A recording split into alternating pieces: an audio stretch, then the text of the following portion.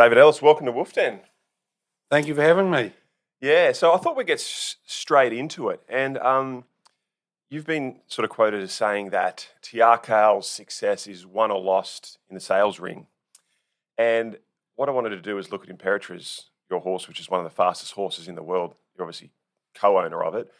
And talk about how you came about to get her in the sales ring and the processes involved in that. And that's going to teach us a bit about what Tiako does and how Tiako's had so much success over the years. And I believe you've got like 3 principles that you always lean on when you go to the yearling sales. Do you want to talk a bit about them? Yep, for sure. So we bought Imperatriz at the Magic Million yearling sale. I think I bought 6 yearlings that year. Yeah. And one of them was Sword Estate, who looks a very exciting stallion in the making at Cambridge Stud. I've seen a dozen or so of his foals, and they look very impressive. Sword Estate actually beat Imperatriz each time they raced. Right. And I never thought that we'd get another one as good as Sword Estate as a racehorse. Yeah. But Imperatriz has certainly grown and developed into a top-class mare. Yeah. She won her first start in December as a 2-year-old. Then she won her second start, which was a Group 2 at Ellis. And she's just kept improving. Imperatriz has come and swept all before her this spring. Were you quite surprised how well she was first up in the McEwen? No, not at all. Yeah. She's won Group 1 races from 1,200 to 1,600 metres. At the end of last campaign, she won a Group 1 1,600 metres by 5 lengths. Yeah. So I don't think she's just a 1,000 or 1,200 metre horse. Yeah. Yeah. So she's going to face her biggest test this Saturday, or a lot of people think her biggest test in the Champions Sprint. You've got In Secret, one of the best sprinting mares in Australia, ran really well in the Everest. A lot of other rock-hard, fit sprinters. How are you feeling leading into the Champions Sprint on Saturday? Well, I went out to Cranbourne to have a look at her yesterday, and Ben Gleeson and his team and Mark Walker have just got her looking amazing. Yeah. So fingers crossed, but they don't give Group 1 races away. No. They're hard to win. And do you think it is her biggest challenge of her career? Up the straight at Flemington, nowhere to hide, all those horses sort of reaching their grand final? Yeah, she went and galloped at Flemington 10 days or so ago and seemed to really enjoy it. Yeah. And worked nicely. So, we've just got our fingers crossed. Yeah. And the Everest, you decided to bypass it, well documented. Were you ever close to taking a slot offer? Not really, for a variety of reasons. I'm a bit old-fashioned and I like the Group 1 races. And I felt that she was in Melbourne. She was a very happy horse. She'd just flown over from New Zealand. She didn't need the long float trip up to Sydney. And then we love it out at Cranbourne. The facilities there are the best I've seen anywhere in the world. And we just wanted to keep her there. Yeah, fair enough. Yeah. And so think about one, the Everest, and you've also got I Wish I Win. And Joe Pride's been sort of throwing a bit of bait out to you saying, come take us on in the Sydney autumn. Have you been sort of hearing that and seeing that on social media? And will you take the bait and go and take them on? I'm not really going to get into what other trainers are saying. Yeah. We're just happy with doing our thing with our mare. And we've got the best bunch of owners and Imperatriz that you could ever have. And they're having the ride of a lifetime. Yeah. And they're happy to leave it to Mark and myself and my wife, who's the syndicate manager. Yeah. And have you sort of started to map out what autumn looks like, or are you just one race at a time? We're going to get through Saturday at Flemington, and then we'll sit down and have a good chat about what we do with her in the future. But she'll certainly race next season, that's for certain. Would she go back to New Zealand, or would she stay here? We haven't decided that. We'll have a bit of a team talk, but normally we like to spell our horses at Tiak, our stud. Yeah. but ones that are in Australia and they're happy, we would possibly leave her over here to spell. Mm-hmm. And what about international Royal Ascot or anything like that? Yeah, all those sort of things are up for discussion. Yeah. Would Royal Ascot help her pedigree page? Probably would. Yeah. Yep. Yeah. Yeah. Yeah. Have you had a runner at Royal Ascot? Yes. Yeah. Torsador, a horse I bought at Dorville, Yeah. at the Dorville sale, a Fastnet Rock colt. He won at Royal Ascot, and he's only beaten half a head in the St Ledger. Yeah. He won the Vintage Crop Stakes Okay. in Ireland, which was a little bit of a payback because Vintage Crop was the horse that beat us with Te Akau Nick in the Melbourne Cup. Oh, yeah. Yeah. Yeah, right. Okay. Yeah. Yeah, that is true. And just to sort of finish off Imperatrice, so I've seen you say that when you're at the yearling sales, things you lean on are pedigree analysis and then like trying to find an athlete. And then also the last part that you say is selling the horse and syndicating and stuff. And can you just talk a bit about why Imperatrice matched up with those kinds of things and what it was about her that made you buy her? And obviously it's turned out very, very well. Yeah, well, Imperatrice by one of the great stallions in the world.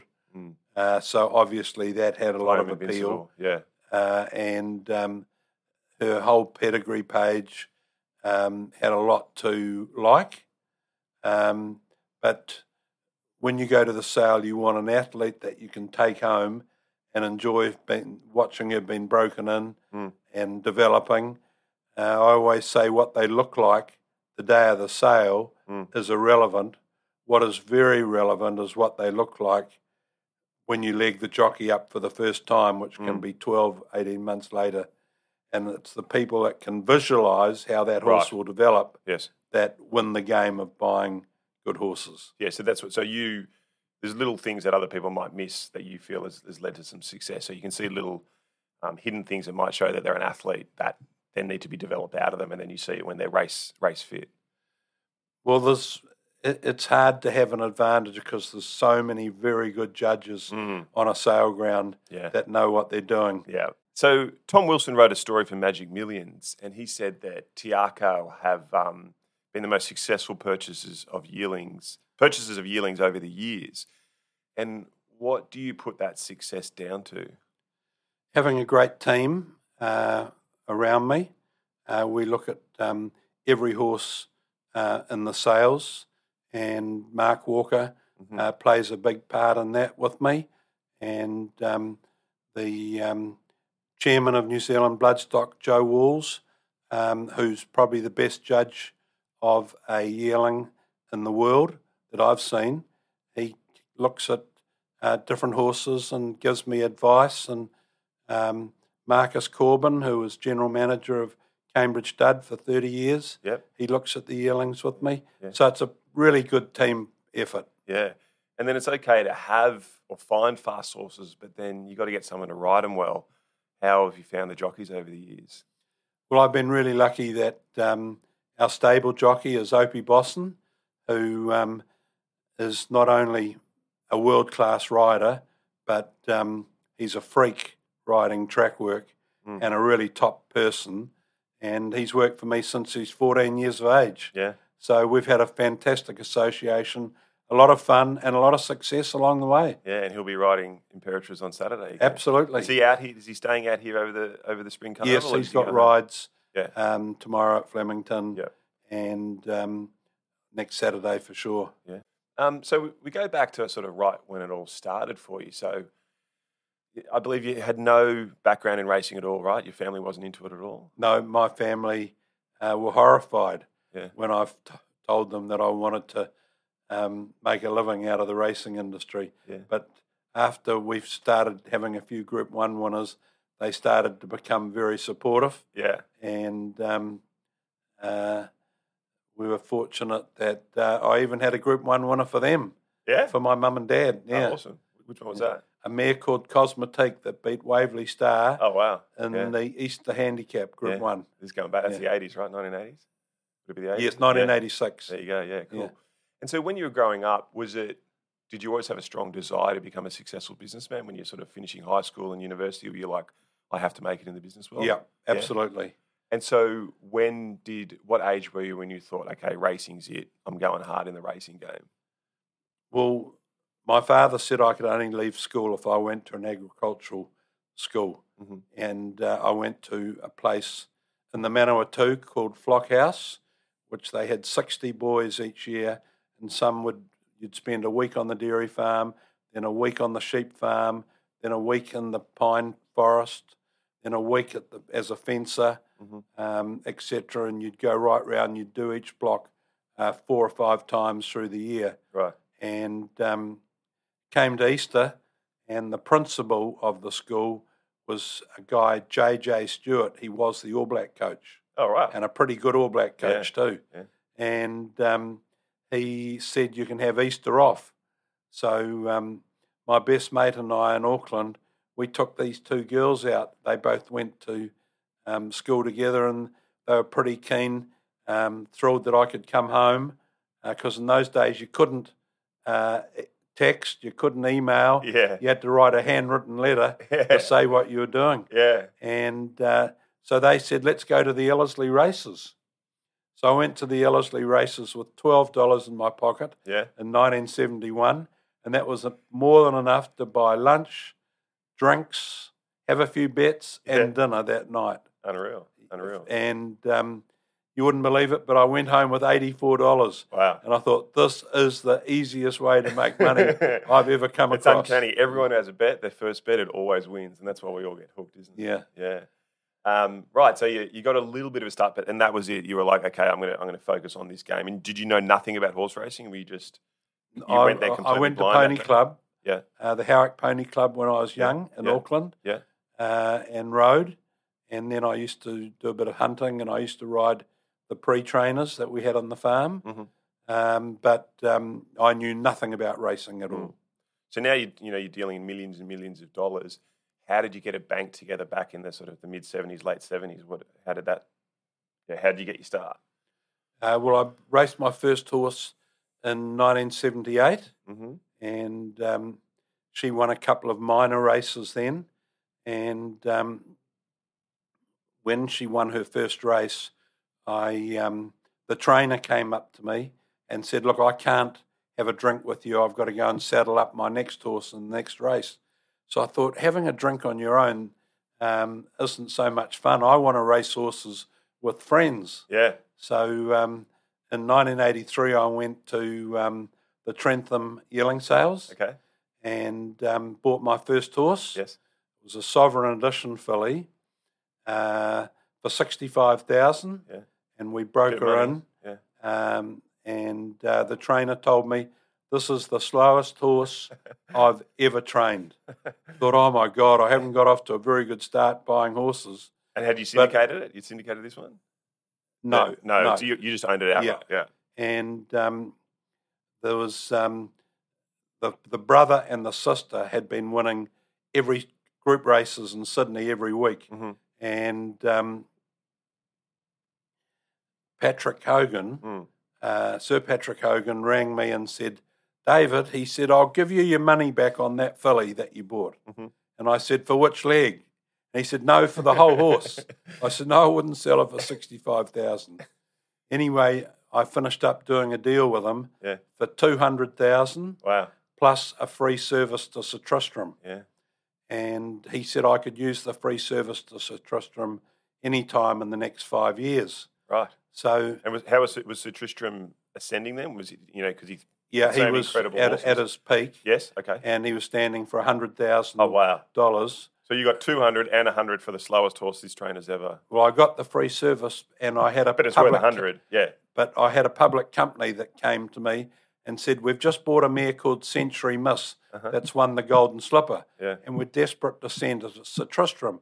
But Patrick said that the horse is full, and the only way he could get in if he went to this young farmer at Te Akau and did a deal on his service. Yeah. So they said, well, we'll give you the $100,000. I said, no, I want more than that. So I got $100,000 cash for the service and 100,000 shares in their company. Right. And what was the company? Troy Corporation. And like Bloodstock or something? Yes, purely in bloodstock and property. and which there were a lot of in the 1980s leading up to the share market crash. Yes.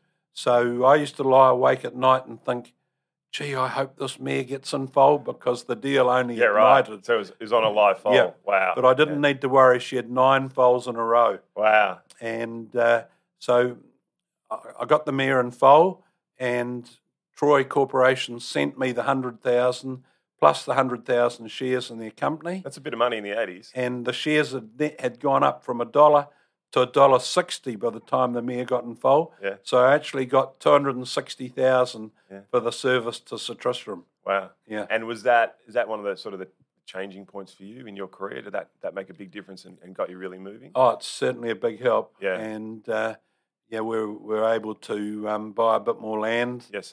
And more confidence to invest at the Trentham sales the following year. Yeah. And you talk about Patrick Hogan. So you've had really strong relationships with maybe the most famous person in New Zealand racing, Patrick Hogan, and then also I believe you had a really strong relationship with Tommy Smith, who's maybe the most famous person in Australian racing.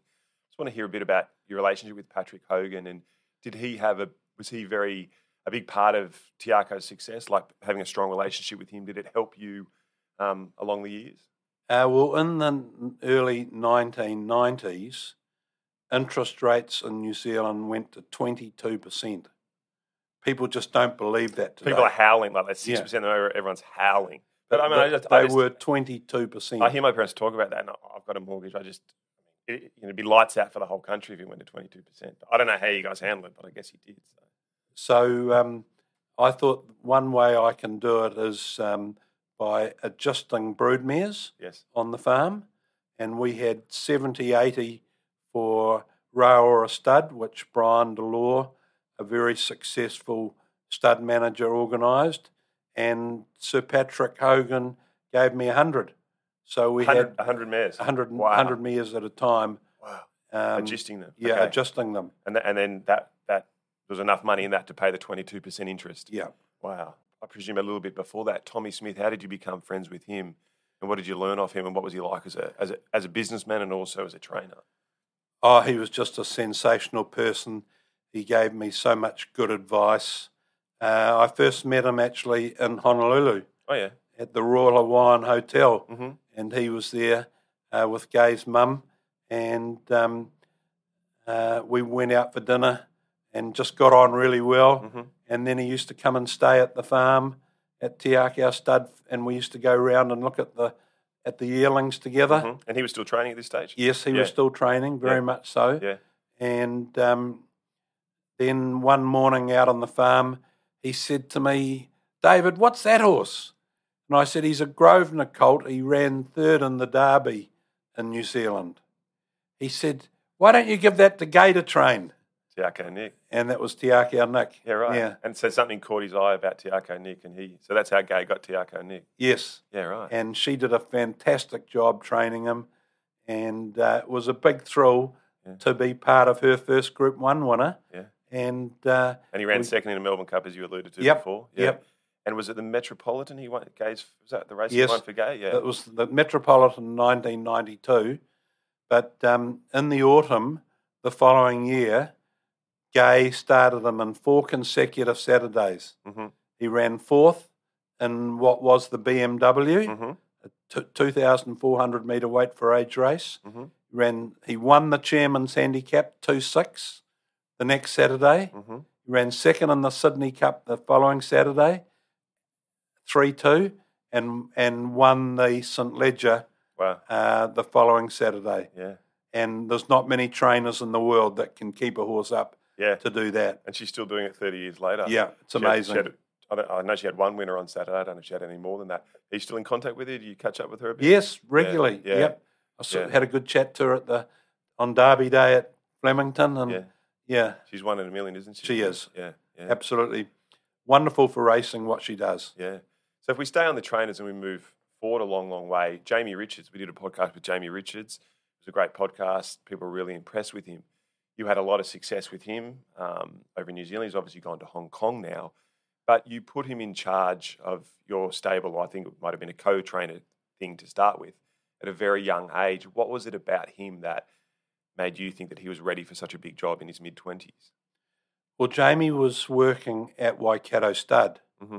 and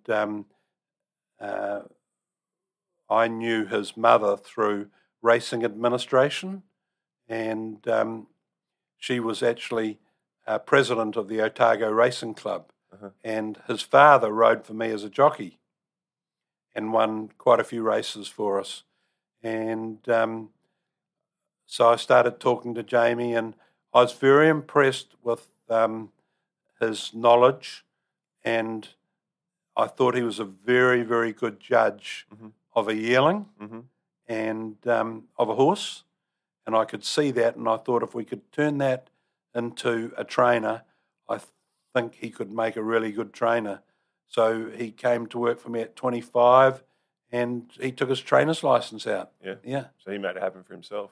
Yeah. Yeah. Yep. And then did you guys win like 6 premierships? Is that right, in New Zealand? Training premierships? Something like that. I think we've won quite a lot more than that. No, when Jamie was in charge, though. Yeah. Yeah. I think 5 might have been 5. Yeah.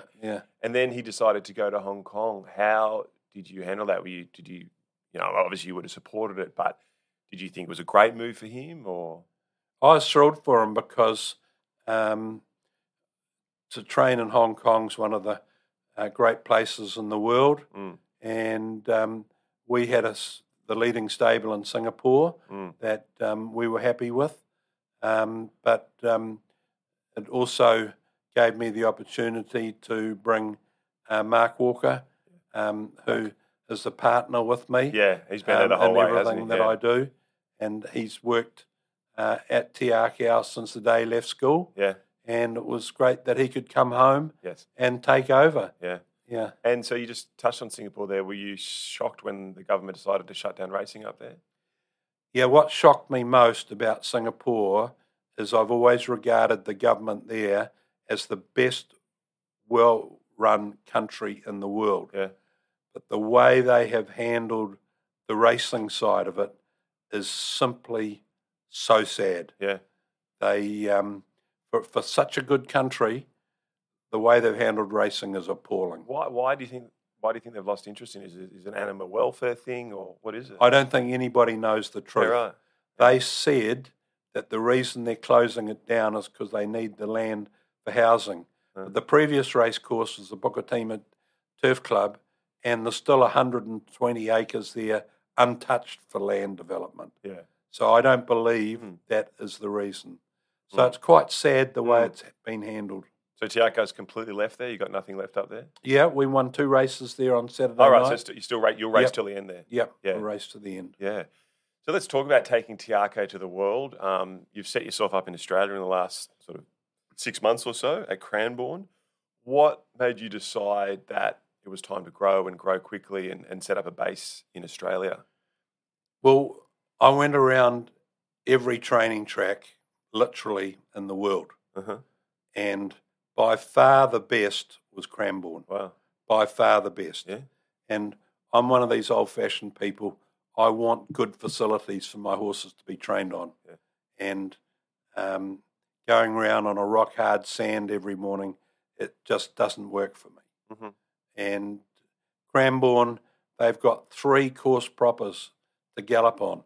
The facilities are just unbelievable. And it's a very, very well-run club by a chief executive that stands out. Yeah. And so ownership opportunities open to Australians already? Like, can they get involved in Te Akau horses yet, or is it not? You haven't actually quite mobilised that side of things yet? No, Te Akau train for everybody. Yeah. Every syndicator is welcome to have a horse with Te Akau. They're welcome to have their own colours. Any owner can have a horse with Te Akau. Yeah. Again, they can have their own colours. And we hope that we'll be training for a lot of the studs. Yes. But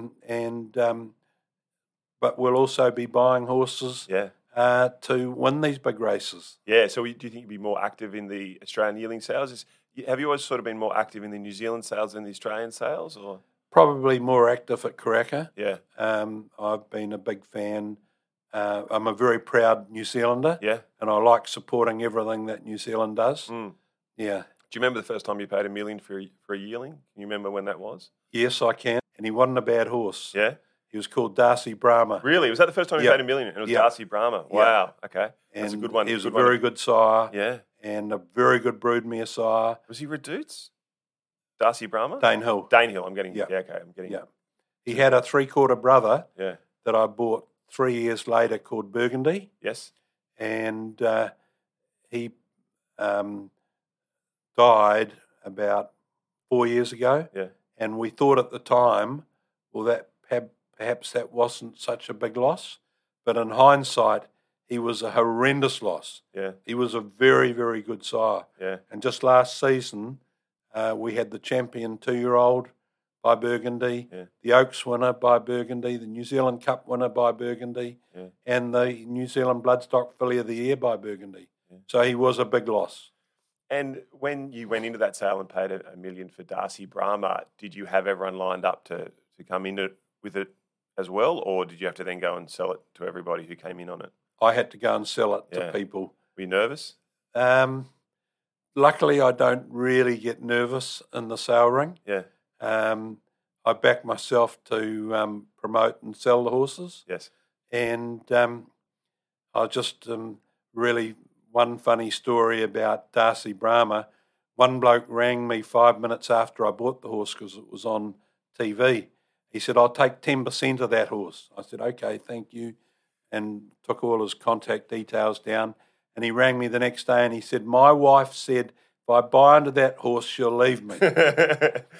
Anyway, 3 years later, he was out. Wow. So 3 years later, I rang him and I said, look, after that horse was champion 2-year-old, champion 3-year-old, and champion 4-year-old, I sold him this morning for $10 million. Wow. He said, that's great to hear. My wife's gone. Wow, what a loss. And what do you make of the yearling sales at the moment? Are they the strongest you've ever seen? There's so much money into all of them. They're so competitive. I mean, you're a pretty heavy hitter, but do you, especially the Australian sales, do you find them pretty hard? No. I pretty much can buy the ones that I want. Mm-hmm. I think the racing and breeding industry in New Zealand and Australia is going through a very exciting time with companies like Entain and Ladbrokes putting so much into sponsorship. Yeah. Stake money in New Zealand's nearly doubled, yep. which it needed to do. But just on Karaka Million night, we've got a race that has been 250,000. They announced on Friday that was going to 500,000. There's another 2 $1 million races and a $1.5 million race for the 3-year-olds. So it is a very exciting time, and we've got it. Ellis will be back racing for Karaka Million night, which is just great news for the whole industry. So there's lots of good things that are happening in Australia and New Zealand, and all we need now is for Sydney and Melbourne to start working together and not trying to play these stupid games of outdoing each other. And, I think the future looks really exciting. Was there a period in your career where everything's gone right and you've had all the purchases of the yearling sales have gone really well and then the horses themselves have delivered on the racetrack? Yes, well, when Jamie Richards was training for Te Akau, in one season we had 15 Group 1 winners. Wow. And one afternoon at Ranwick, we won 2 Group 1s in half an hour. Yes. With Probabile and Te Shark. Akau Shark. Yeah. And he just did a fantastic job, and he will really make it, in my opinion, in Hong Kong. Might take a couple of years, but he will make it for sure. And that mare Probabile is one of the best mares that we've had, along with Melody Bell, who won 14 Group 1s, Imperatrice, who's won 7, Avantage, who's won 9, and Probabile, who won 4. That's 34 Group 1s from just 4 horses. Yeah. So that was a big thrill, that period. And are you willing to say one stands out above all? Do you have who's the best horse you've ever had, or is it a bit like deciding who's the favourite child? You can't do it.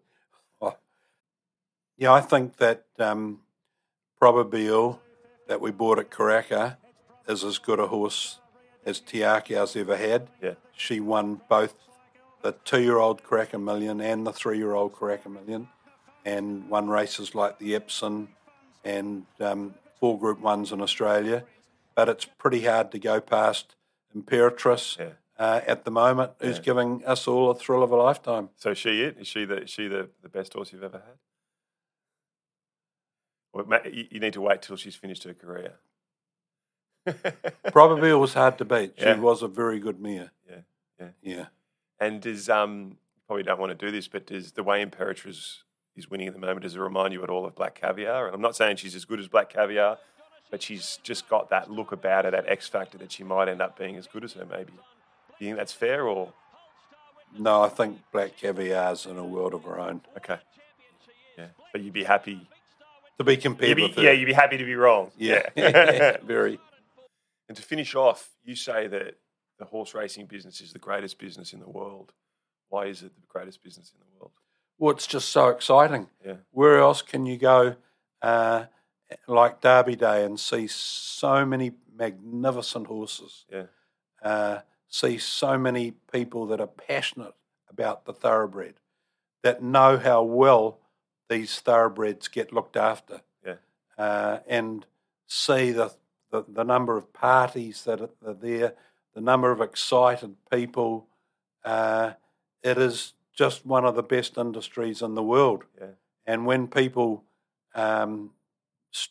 protest about the horses, I just say you just have no idea. Yeah. These horses are looked after way better than any of your children. Yeah. There's so much hypocrisy with all those protesters. They'd use animals in their daily life so in so many ways that they wouldn't know about. But then for some reason they pick on horse racing because it has such a huge base for them to try and get their ideas heard and stuff. Yeah. All right. Long live the great game. Thank you very much for coming in. Best of luck on Saturday. We'll be cheering Imperatrice on. I love it. It's a great horse. So, Thank you.